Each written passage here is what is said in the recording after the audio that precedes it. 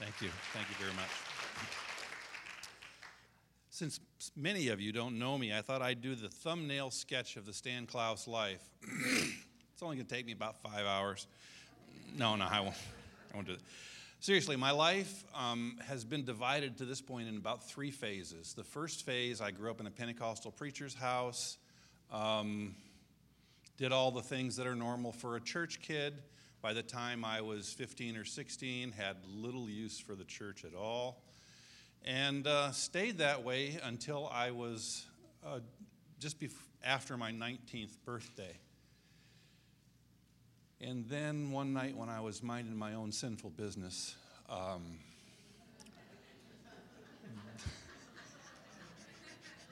the Lord showed up in my room. And I've never been the same. I mean, sometimes but people say, well, I don't know too many people that have met him. I'm like, I did. That's it. And I spent the next 20 years of my life or so going to school, preparing for ministry, being in ministry, doing the pastoral thing, doing whatever. And toward the end of that, God sent a messenger who told me I was going to go into the wilderness. And I was going to go through a period of reconstruction. And at that same time, I was given other things that were going to happen that weren't going to be particularly good. And that's where I've been for about 20 years. And some time back, my wife dragged me to this church. She was here for a women's conference, I think, in 2015. And I met a man who had a vision that I could serve.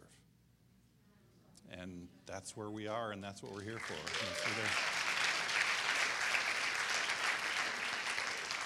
So turn with me in your Bible to John chapter 17. I need my glasses to see you, and I need them off to see this, so I don't know what we'll do. I'll probably put them on and take them off 4 to 5 times. In John chapter 17, we find some of the very last words of Jesus. He's going through that last period of his life where the cross is imminent. He knows he's going to die. The things that he's praying to the Father are the deepest things in his heart, the things that nobody, if you've ever been around death, it's called a final review. And if you go in and visit people that are dying, you'll find out that they want to talk to you about certain things. And those certain things are the very core issues of their heart. If it's one of your relatives, if it's your dad or a mom, it's like, do you forgive me for this? Do you know, whatever I did, are we good? Are we okay? Because, I'm going to die. And there's this whole thing where these people come down and they become very focused on what's important. And so right here in John chapter 17, we find Jesus in that very frame of mind. And in verse 20, he stops talking about the things that he was talking about. He was doing a review of his life. And he turns to the Father and says, I do not pray for these alone, but also for those who will believe in me through their word, that they may be one, as you, Father, are in me and I in you, that they also may be one in us, that the world may believe that you sent me. Let's pray. Father God, I come to you and I ask that you would enable me to speak that which you've put on my heart for this church, that you give us all ears to hear your Spirit in your name. Amen. As we face the next period in evolution in our church, everything's going to change. You're not going to be in these seats anymore. You're not going to be in all this. And at that time, there's a tremendous opportunity for the enemy to come in and to try and derail what God has going on. And so in this very middle, Jesus said, look these people have to be one, Father, so that the world will know that you sent me. And there's a tremendous power in unity that we don't get very often. We think of it as something nice, kumbaya, back in my day. Kumbaya, and we go sit on the beach and, do all the things that you do and life is good. That's not the kind of unity that he's talking about here. He's talking about being one in purpose, one in heart, one in mind. This kind of unity commands the blessing of God. Psalms 133, verses 1 and following, says that, behold how good and it doesn't really say that. It says, Imena tovu manachim shevedachim gomya. But anyway, it says, behold how good and how pleasant it is for brethren to dwell together in unity. And he goes on, and at the end of the chapter, he says, like precious oil upon the head, running down upon the beard of Aaron, running down the edge of his garments. Goes on and on and on. It says, and the last phrase says, for there the Lord commanded the blessing, life forevermore. In unity, there is a commanded blessing. It is commanded blessing. If we can begin to get a hold of that and get a hold of some of the next principles that God will give us out of His Word, we can enter into a time of commanded blessing and protection and shelter. On the other hand, if the devil can do his job, in James 3:16 it says, for where envy and strife are, there is confusion and every evil work. And that's why he works so hard overtime. You get a bunch of people squabbling, and you might as well just open the doors wide and invite demons in. Just open them wide, because strife and contention, and it brings every possible evil you can imagine. And that's why it is so important, and that's why I believe it's on the heart of God that we would just simply focus on this and focus on what we have, trying to preserve what we've got, what God has given, and what He's, but then also recognizing, there's a pothole down the road. If you told me, you said, Stanley, I want to go to Albion River Campground, I'd say, okay, not a problem at all, except when you go down the road, it's going to be very narrow. There's not going to be room for two cars. There's going to be a severe right-hand turn. And in that right-hand turn, there's going to be a hump. And if you don't swing that right-hand turn round, you're going to tear the bottom of your RV off. So, that's good advice. Ask me how I know. It's the same thing that I'm trying to do here, as I'm trying to say, people, we're going someplace. God is doing something good. Okay, we got something going on.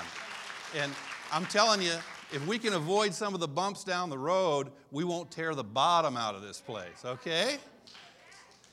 There's some attitudes that we can develop as we look at how, and I'll go through this. Turn with me to Philippians 2. Because really, as we say, well, okay, I want to be one. How do I do that? Is it just hugs and kisses all around? Is it big, what does that mean to be one in a spiritual sense? Turn with me to Philippians. I'm old school. I don't know about iPads and mail and I have to call my staff in to get me online sometimes. I'm not. I'm technically challenged. Is that one way to say it? So, find it in your Bible. It's on page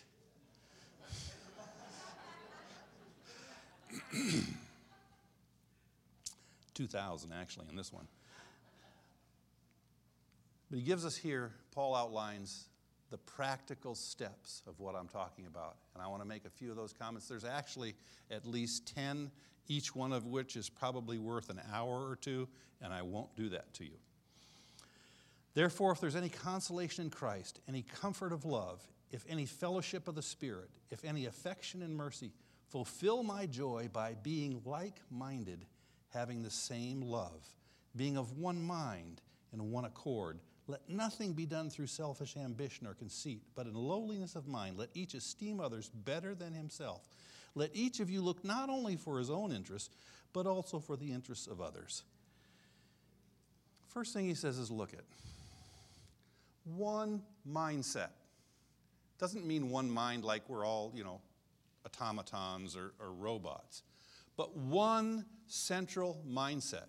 I can tell you one of the first mindsets that attracted me to this church And that was a mindset that said, if you want to take your next step in Christ, it doesn't matter what race you are. It doesn't matter what sex you are. It doesn't matter what color.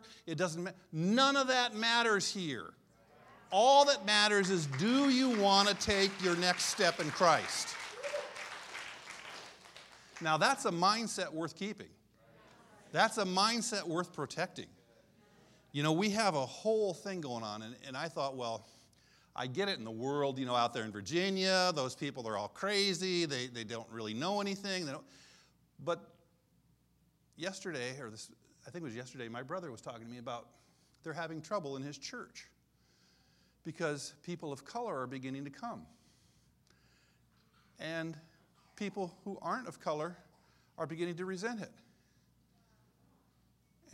And I'm sitting here going, well, what book do you guys read, man? I mean, what do you know, okay?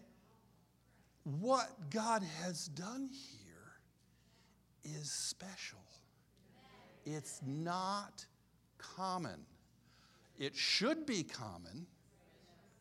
It's biblically important. It shouldn't matter whether you spent 7 years in seminary or whether you're a plumber, okay? It shouldn't matter what color your skin is, or whether, I guess it shouldn't even matter if you vote Republican. But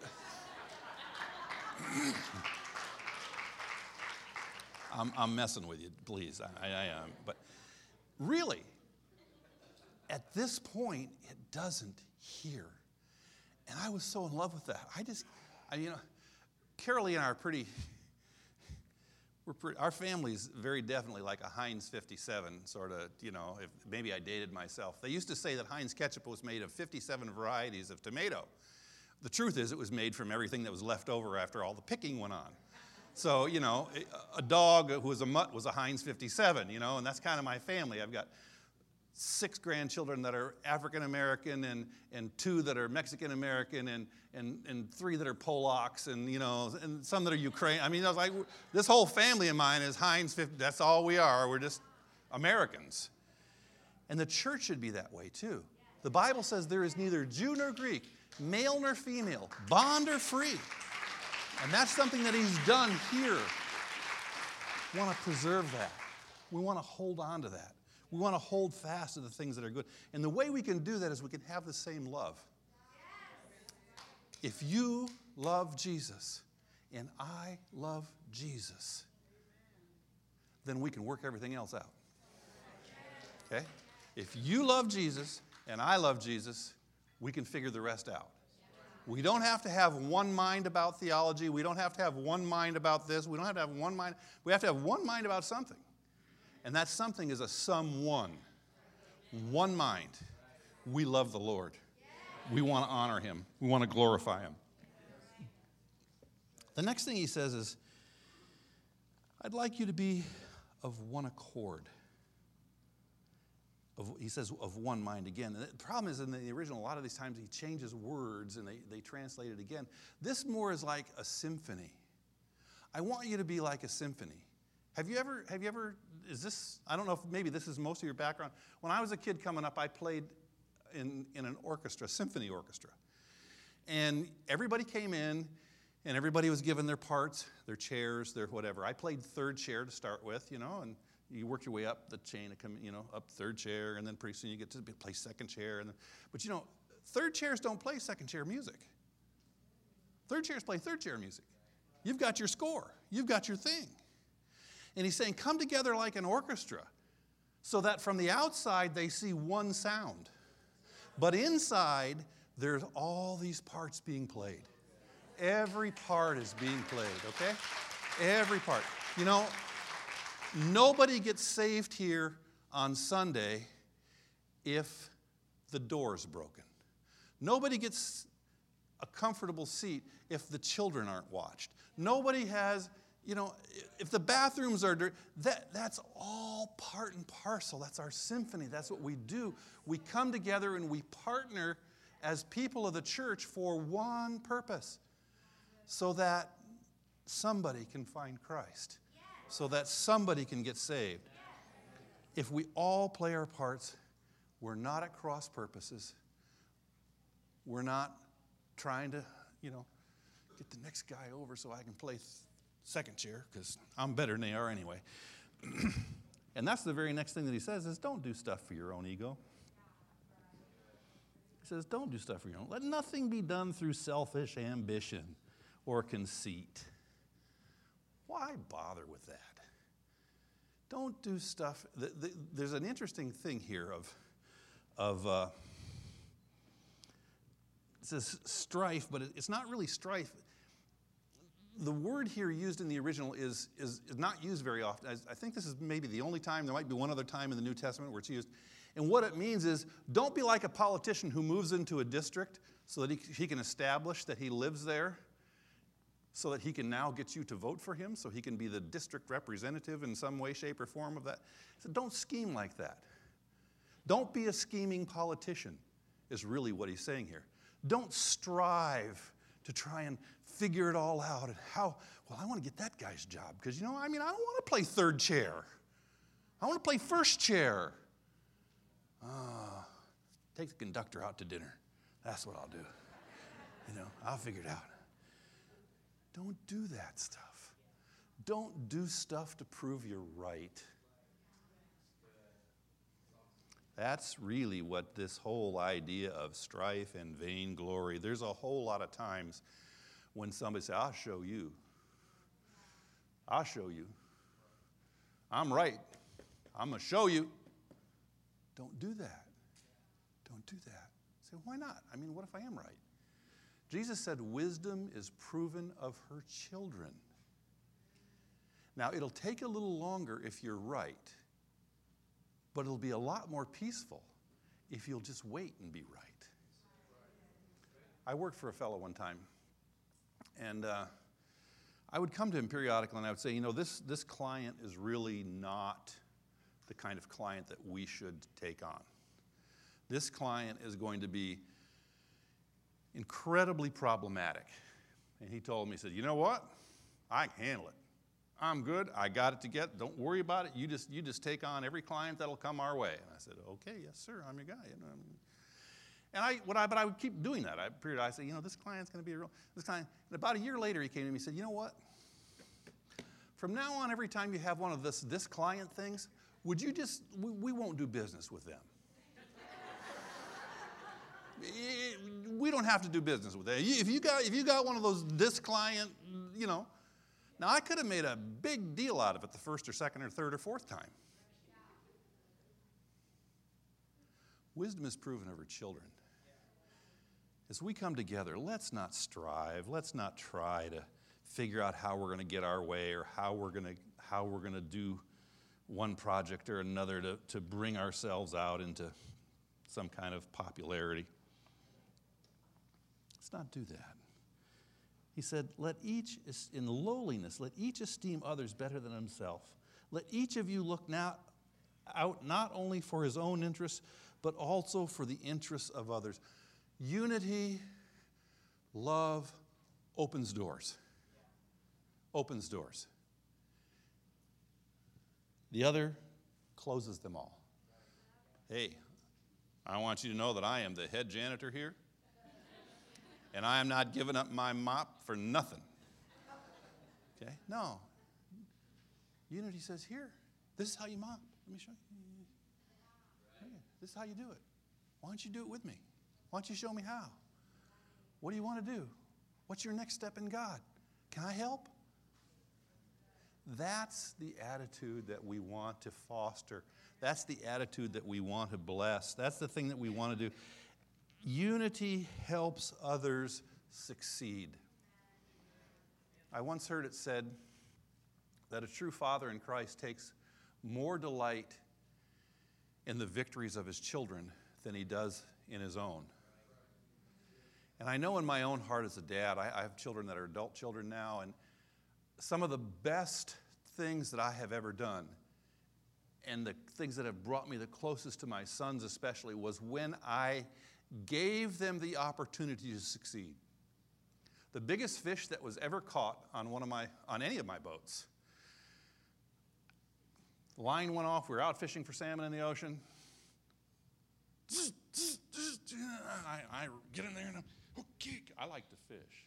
Okay, this is not, fishing is not just, fishing is fishing. This is a big deal, okay? And I think, oh, that is a huge fish. Son, I think this is too big for me. I think you better handle it. We will remember that fish until the day both of us die.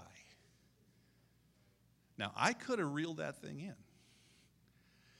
But now, in hindsight, I wouldn't have reeled that thing in for anything.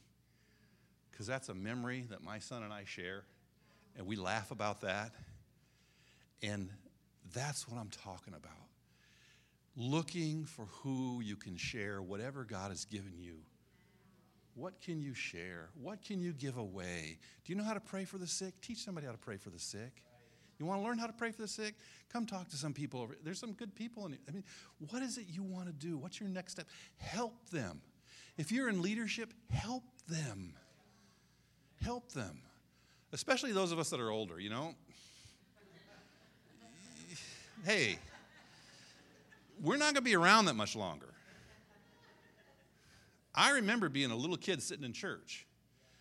And now I'm Social Security eligible. And, you know, it's like, look it. It's time to give it away. It's time to give it away. Whatever you've got, it's time to give it away. If you don't have anything and you want something, find somebody that does. Give it away. Humility, looking at others as if their thing is more important than your thing. You know, that's so easy, though. Well, I want the table for resources to be there. Yeah, but we can't have that because that's where our Connect booth is going to be. Well, I want it to be over there. Well, I want it to. Do you see what I'm saying? Now, you know that's how people are, and we're people. Okay? Don't do that. Don't do that. Would you like your Connect? Oh, well, you're going to have your Connect booth there? Not if you'd like to have the resource booth there. Whole different attitude. Whole different attitude. Because none of us are going to get to have our own same pew and our own same seat and our own, I remember one time I was sitting in church. My father was a pastor, and I used to put my foot up irreverently against the little place where they hold the communion cups. And I had worn that down. I mean, there was a like you take a sandpaper to the wood, I had worn that off. And I remember coming to church one time, somebody sat in my seat. They sat in, that's my seat. I wore that thing down. I mean, I've got time invested in that place, man. I mean, you know, when you're a church kid, boy, you don't get to stay home. I mean, I used to beg, oh, could I please? Oh, I'm sick. I got a belly. You know, every time the Wizard of Oz was on, it was always on Walt Disney, Sunday night. We had Sunday night church. We were not going. Not in my house. Not in my house. You are not staying home and watching the Wizard. You are going to church. But I got a belly. No. I had time in that seat. God brought a visitor to put in my seat. I still remember it, how crazy I was about that. We do that stuff. The enemy gets us with that stuff. Man, he's been dividing and conquering for as long as there have been people. We got to watch this stuff. You know, when somebody just rubs you the wrong way, you got to say, now, wait a minute. Why am I being rubbed? Is there somebody else involved in this? You know, not every thought that comes into your brain originated with you. There are times when thoughts come into our mind and into our brain that are from the enemy. We need to recognize that. If my brother's church would do that, they'd be a lot better off. A whole lot better off. So, help others succeed. And the last part that we should probably talk about is, it said, let this mind be in you, which was also in Christ Jesus, who being in the form of God, did not consider it robbery to be equal with God, but made himself of no reputation, taking the form of a bondservant and coming in the likeness of men. And being found in an appearance as a man, he humbled himself and became obedient to the point of death. In the kingdom of God, servant, as he's talking about here, is talking about coming under authority. You know, authority in the kingdom of God and submitting to authority in the kingdom of God isn't like, I'm the boss. It's a voluntary, willful act by an equal. Jesus was equal. He was God. And yet he submitted himself to the will of the Father for the purpose of redemption. In our case, as we're equal. We're just as much saved. We're just as much filled with the Holy Ghost. We're just as much whatever as the staff. But you know what? God put them in charge. God put them there. So as an equal, we come under the authority and we receive guidance so that the ship or the bus or whatever you want to say moves along a direction. You know, if you're fighting, if you get in a car and you say, well, I want to go to the East Coast, and one of you says, well, let's go north, another one says, let's go south, another one says, you're not getting to the East Coast. It doesn't work that way. Somebody's got to decide where we're going. Somebody's got to say, are we going Route 66? I mean, how are we doing this? Where are we doing that? And so he gives us a picture here of Jesus and his submission to the Father. He says, be like that with one another. Be like that with your leadership. It's not an unequal thing. It's not a you're less than, you're not as good as, you don't have as whatever. It's not about that. It's a voluntary assumption of a role by an equal. Okay? I purposefully come under God's authority, not because they're infinitely wiser, better, or whatever, but because he put them here. He put them here. You know? God did it. I didn't do it. He did it. So we look for that anointing. We look for that person. We look for what he's saying, and we come under that. We take on that same heart of a servant, and we preserve unity. I'm convinced, as I close, God wants to do something very good here. God wants to do something off the charts. I've been in this community. Both in ministry and out of ministry, I have been in this community for a long time. It's a hard community. It's a difficult community, but it's a community with a promise from God.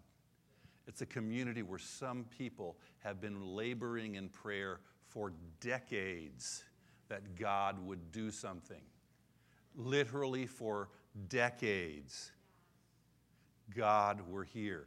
God, we're there. If you start studying the history of the church in Santa Rosa, you will find that God on several occasions has done some remarkable things that have been overturned. And we have an opportunity to see God do something to restore, to rebuild.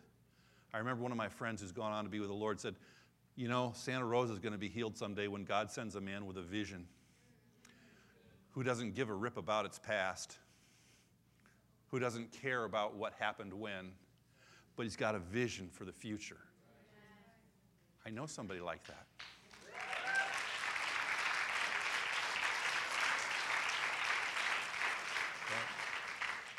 I know somebody like that. When I met him, he had my heart. It's like, dude, whatever you need, I'll give you anything I got. Because you want to get something done for God, I'm your guy. Want me to empty trash can? I'll empty. I don't care what I do. I'll do anything. Just let me be a part of that. And I think if we'll all pay attention to the Word of God, we'll be on our guard against what might come in the near future and the far future. We can see a work that is built for God, that when we die, we can say, I was part of that. I was there. I was there. I saw that. Amen? Amen. Pastor David?